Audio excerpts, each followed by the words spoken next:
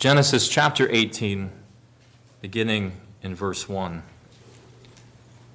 The Lord appeared to Abraham near the great trees of Mamre, while he was sitting at the entrance to his tent in the heat of the day. Abraham looked up and saw 3 men standing nearby. When he saw them, he hurried from the entrance of his tent to meet them and bowed low to the ground.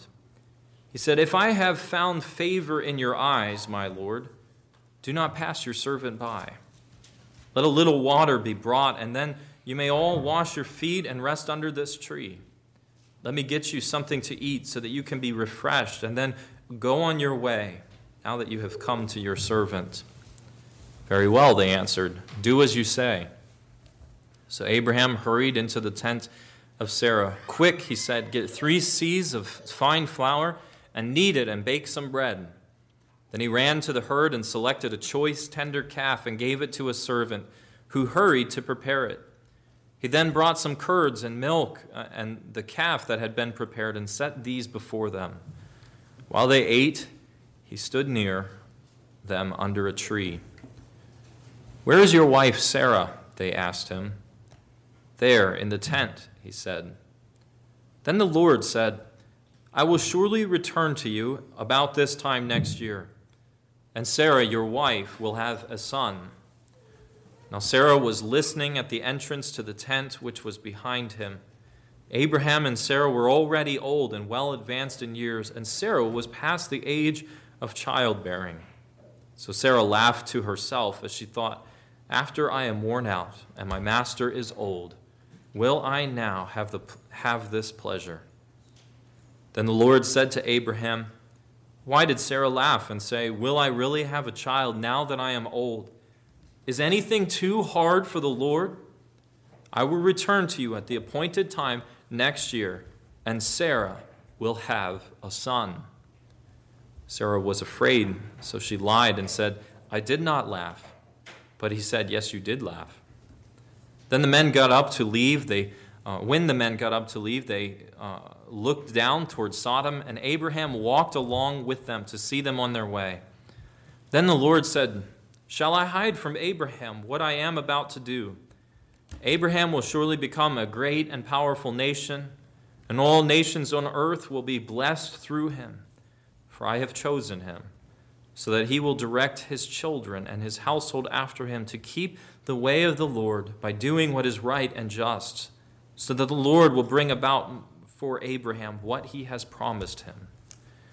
Then the Lord said, "The outcry against Sodom and Gomorrah is so great, and their sin so grievous, that I will go down and see what they have done is as bad as the outcry they have reached, or has reached me. If not, I will know."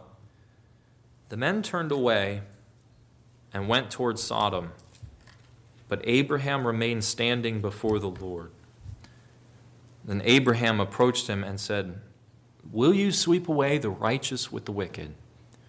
What if there are 50 righteous people in the city? Will you really sweep it away and not spare the place for the sake of the 50 righteous people in it? Far be it from you to do such a thing, to kill the righteous with the wicked, treating the righteous and the wicked alike. Far be it from you. Will not the judge of all the earth do right?" The Lord said, "If I find 50 righteous people in the city of Sodom, I will spare the whole place for their sake." Then Abraham spoke up again, "Now that I have been so bold as to speak to the Lord, though I am nothing but dust and ash, what if the number of the righteous is 5 less than 50? Will you destroy the whole city because of 5 people? If I find 45 there," he said, "I will not destroy it." Once again he spoke to him, "What if only 40 are found there?" He said, "For the sake of 40, I will not do it." Then he said, "May the Lord not be angry, but let me speak. What if only 30 may be found there?" He answered, "I will not do it if I find 30 there." Abraham said, "Now that I have been so bold as to speak to the Lord, what if only 20 can be found there?" He said, "For the sake of 20, I will not destroy it." Then he said, "May the Lord not be angry, but let me speak just once more, what if only 10 can be found there? He answered, for the sake of 10, I will not destroy it.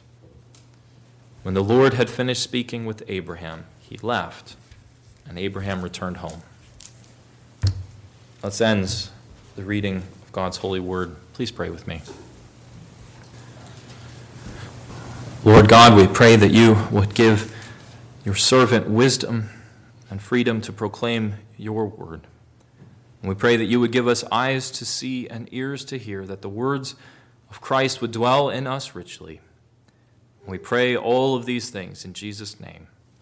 Amen. Is anything impossible for God? Is anything too difficult for God or too hard for him to do? And I'm sure that as you hear that question, that as you think about that question, is there anything too difficult for God to do? I quite honestly doubt that there is a single person in this room who would say, yeah, some things are just too difficult for God to do. That they would say that there are some things beyond God's power and might. But it's one thing to know the right answer.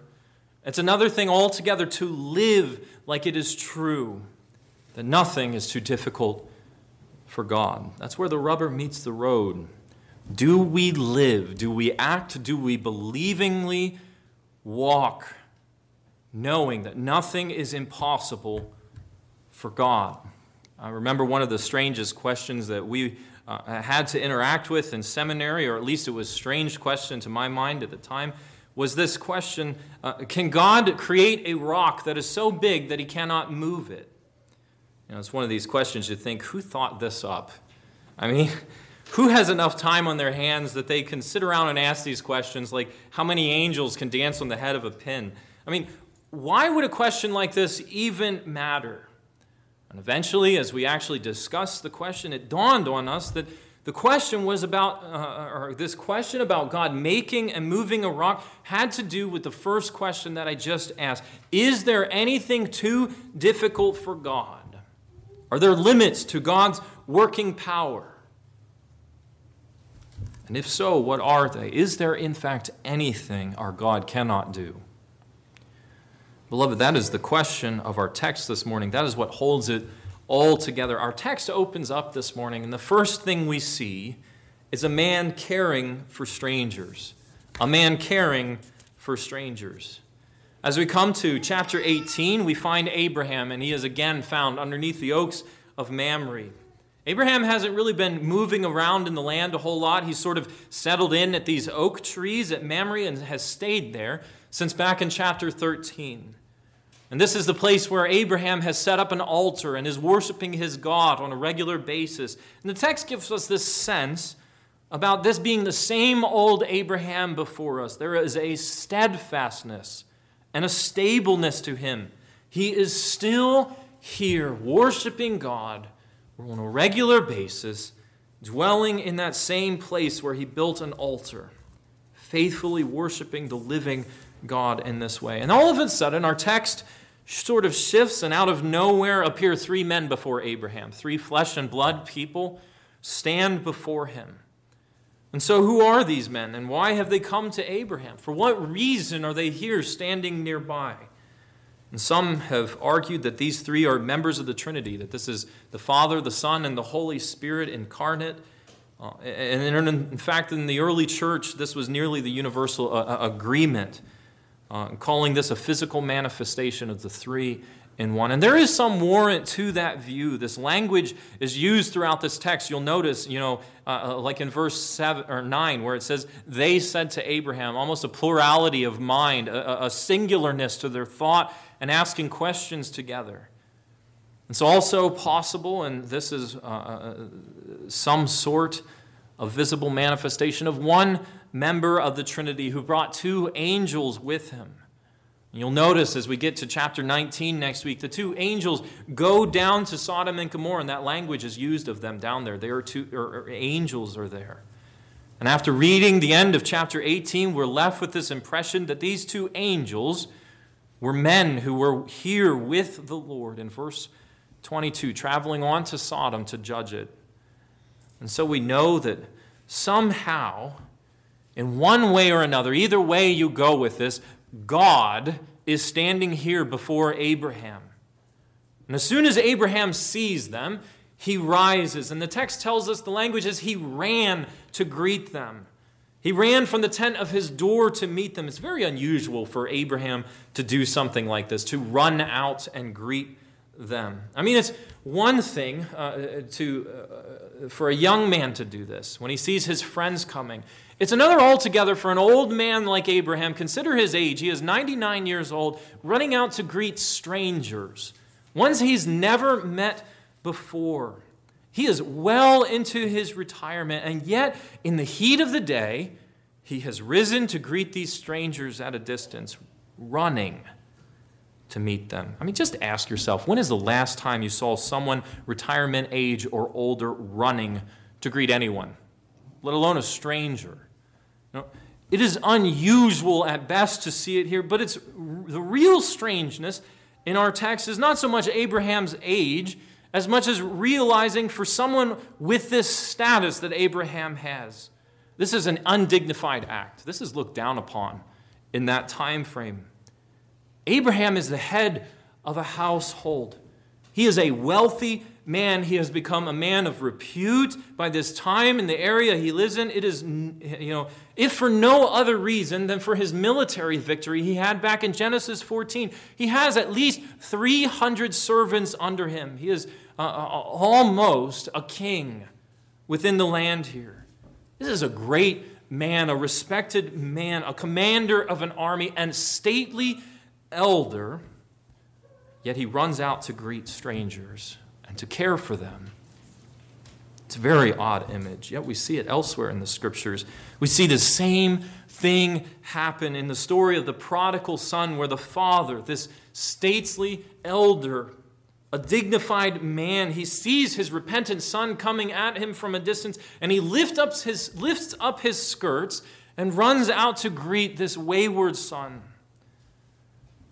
That's what Abraham is doing. Abraham is running out from his tent, throwing off all restraint, all conventional wisdom and cultural expectations to meet these ones who are strangers to him. And the question is why?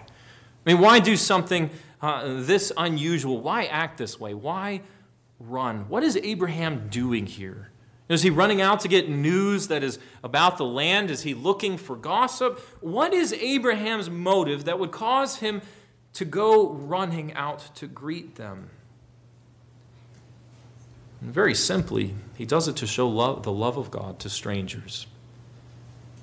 Abraham doesn't know who these men are, not yet. It is revealed to him throughout the text. He does not know who they are yet. He doesn't know what they are doing, what their purposes are, but he sets an undignified love upon them anyway. He becomes lavish in his love for these men as he cares for them, as we'll see unfold. As he goes out and he greets them, he bows down before them. This man who could be a king, he addresses them as his Lord, suggesting in his words that he is the inferior and they are superior to him. He asks if he might be permitted to serve them.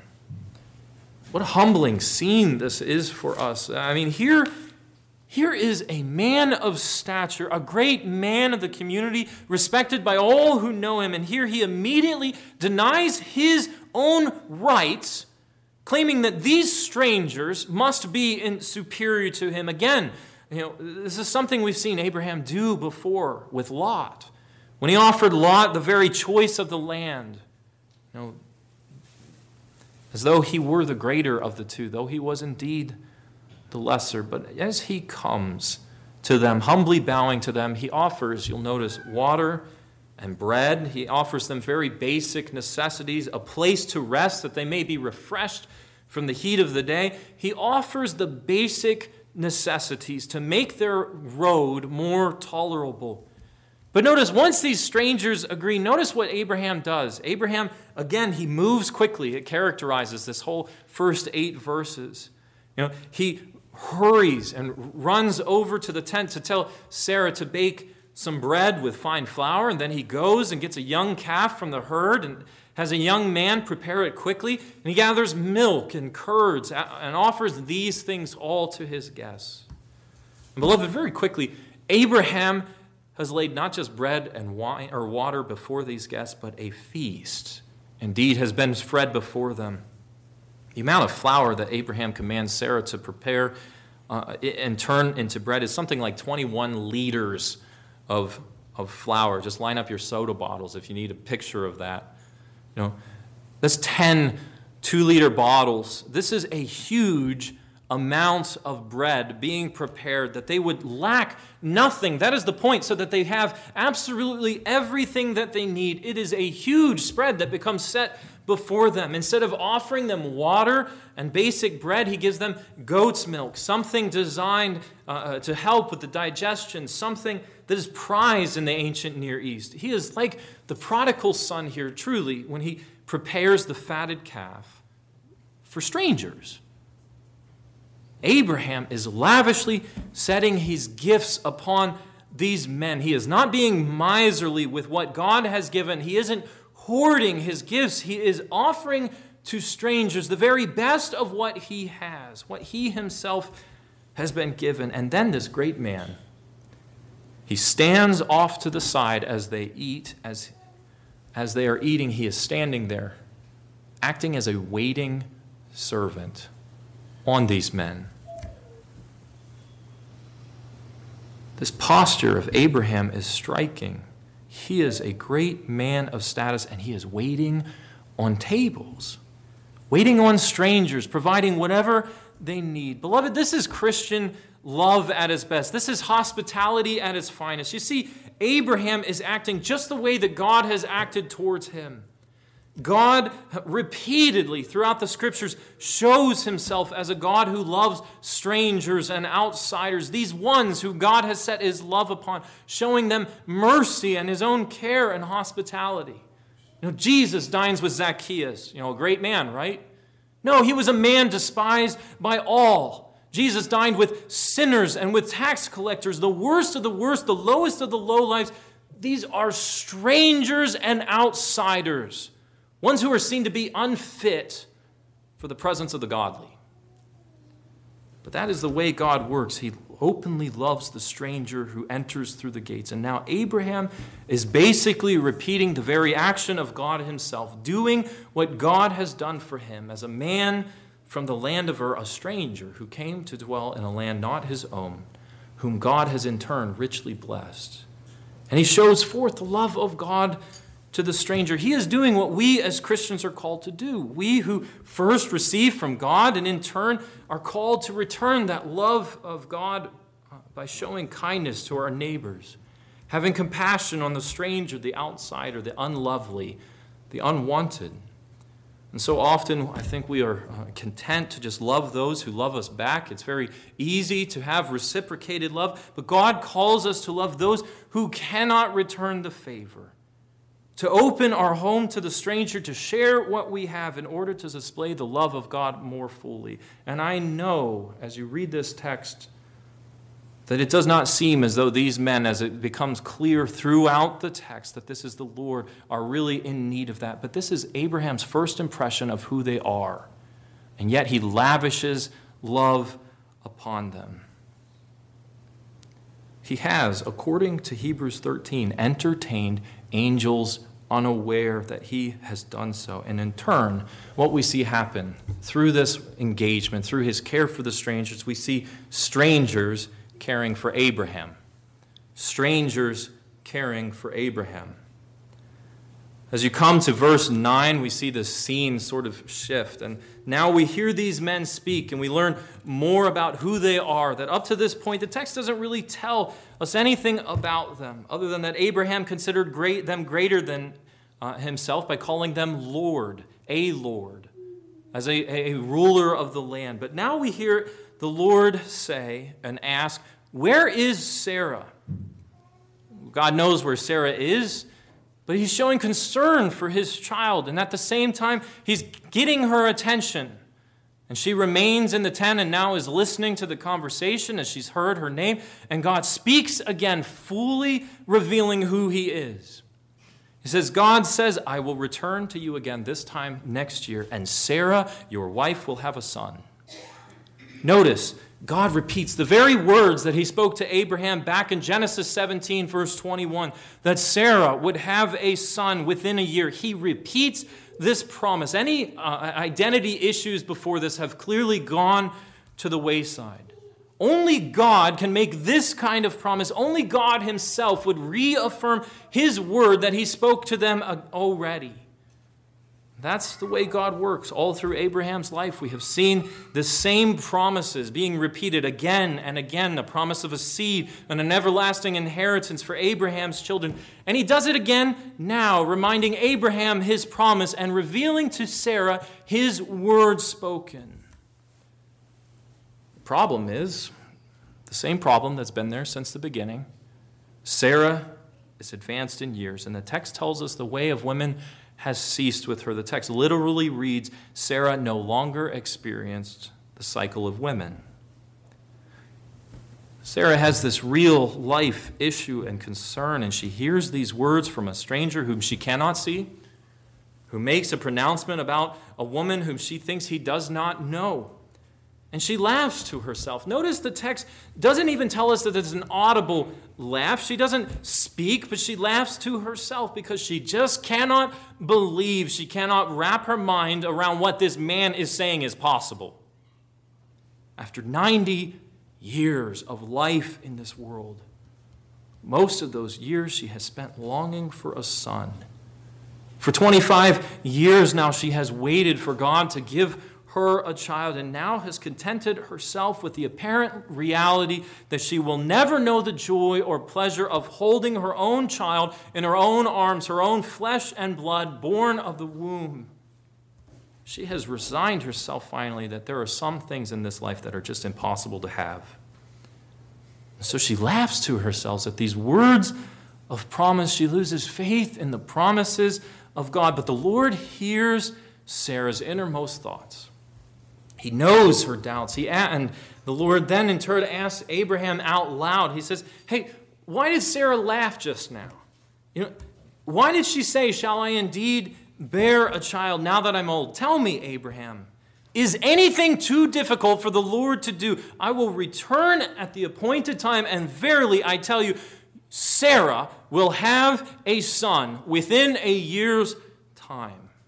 My promise to you and your household and to Sarah will be proven out, because nothing is too difficult for God. Nothing is beyond my ability. And Sarah hears this man speak, and she grows afraid by his words. And suddenly she knows who this is, this one who reads her thoughts, her innermost being. And yet she still tries to deny her lack of faith, saying, I did not laugh.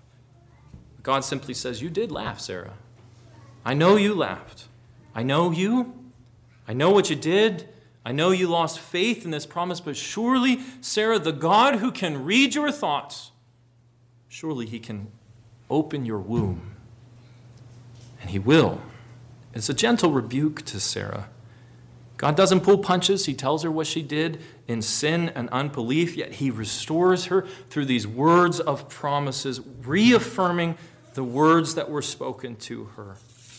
And then we see the scene shift again, and the men get up to depart from Abraham's home. And as they depart, Abraham goes out with God. He goes and he leaves with them.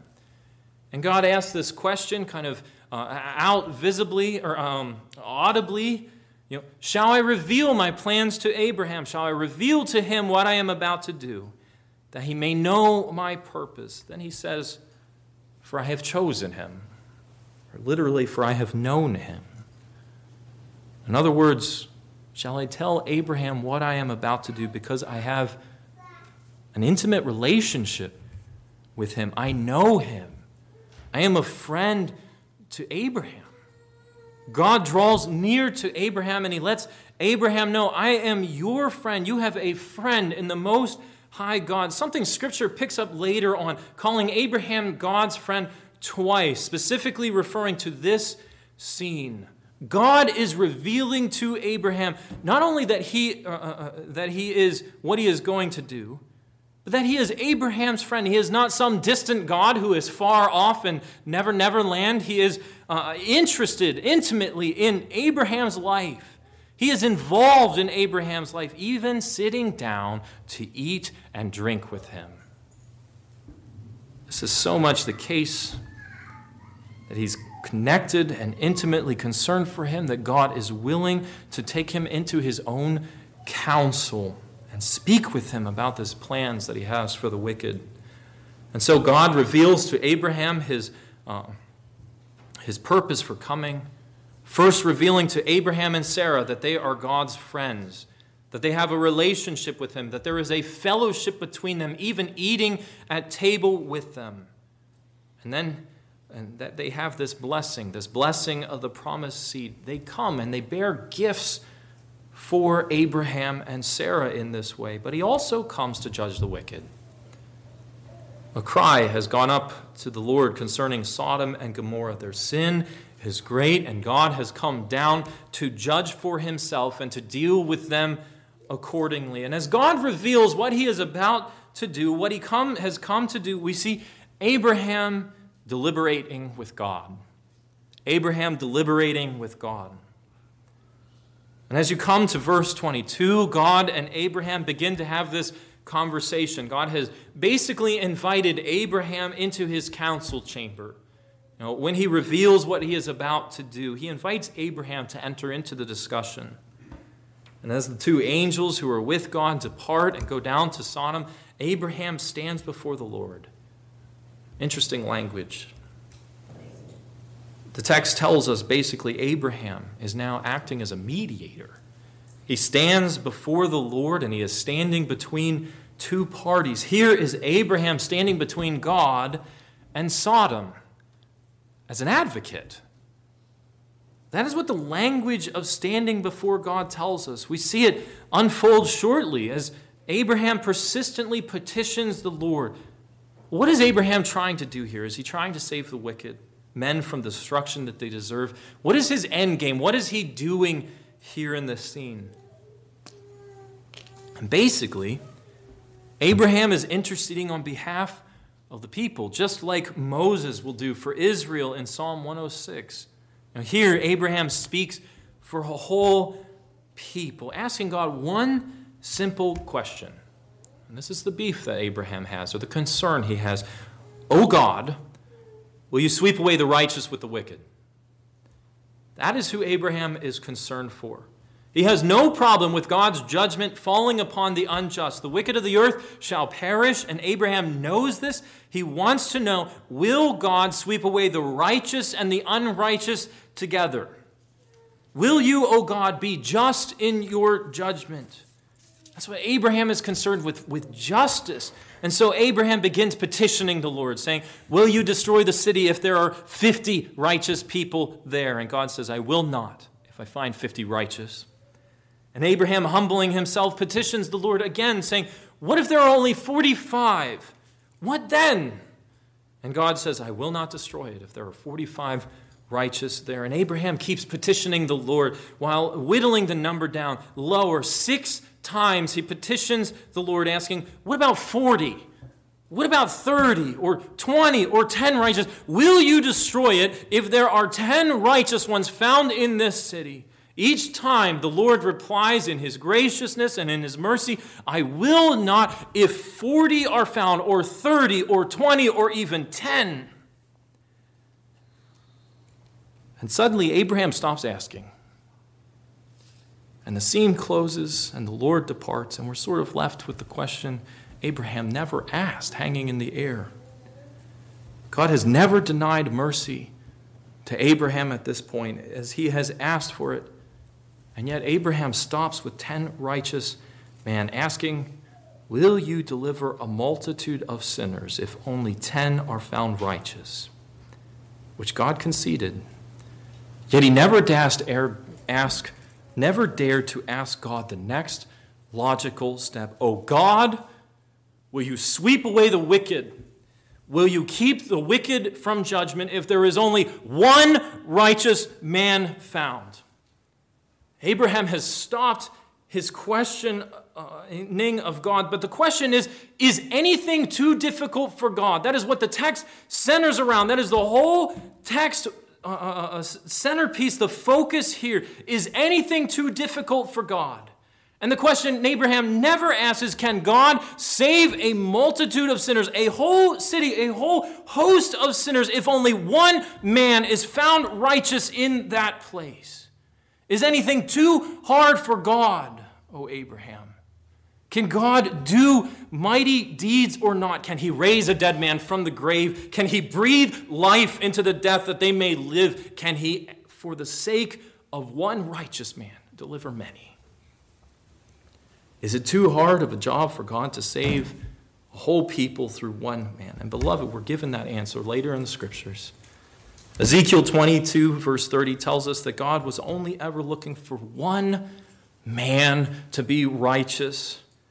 In Ezekiel 22, God looks for one man who might stand in the breach before God for the sake of the land and the people, that he might not destroy it. And God gives us one man, one Savior, whose name is Christ Jesus, a man who was born of the seed of Abraham and Sarah. He is a child of a supernatural birth. He came so that God would be both just and justifier, the one who condemns sin and is just for doing so, and is merciful to the repentant. Beloved, nothing is too difficult for God. Can God build his church as he promised? Can God work through means he has provided? God is a God who will do what he has said he will do. He has demonstrated that again and again, even through the book of Genesis, and he continues to do so through the rest of Scripture. He is a God who keeps his word. He will use weak means of grace to build his kingdom. That is what he was promised he would do. To show that the strong things of the world, the power of the weak. He will bless those who worship him through the word of God, accompanied by the Holy Spirit. God will feed us and nourish us through bread and wine when we partake of it. When we pray, he will hear our prayers and will answer them as long as they are in accordance with his revealed will. This is what God has promised he would do. That he would work through word, through sacraments, through prayer. This is God we are talking about here. The God who made heaven and earth. This God who raises dead men to life. Who puts flesh on an army of dry bones and gives them the breath of life. This is the God of the universe who spoke things into existence. The God who has the power to raise Christ Jesus from the dead in resurrection life. This God, he has the power to forgive a multitude of sinners for their sins, clothing them in the righteousness of Christ. That is what God can do. Nothing is too difficult for him, for surely the one who raised Christ Jesus from the dead and clothes us in his righteousness so that we have no spot or blemish before God, surely this one can do anything he has promised. Whether it is bringing forth a child through the womb of a 90-year-old woman, or be it preventing his church from seeing destruction. The gates of hell will not prevail against it. Nothing is too difficult for our God. And the question is the same as the beginning. Do we believe it? Do we act in accordance with this? Do we recognize it? Do we pray to God expectantly, waiting for his answer? Do we attend upon the means of grace, knowing that in them God has promised to give life? People of God, continue to turn to Christ. Look to him. For him and with him there is rest. There is grace and mercy for the sinners. But for those who are unrepentant, as we will see very shortly, Sodom and Gomorrah, there is justice. There is judgment for those who will not turn. Amen. Let us pray. Our God, we come before you and we praise you that you are a God of mercy and of grace, one who can do far more than we ask or think or imagine. For surely, God, you have declared yourself here in this word. You have shown yourself to be both a God of justice and of mercy. Father, we pray that you would help us to submit to this, that you would help show us Christ, that you would help us see our ever-present need for him. Continue to grow us in the grace and knowledge of our Lord and Savior. We pray all these things in Jesus' name. Amen.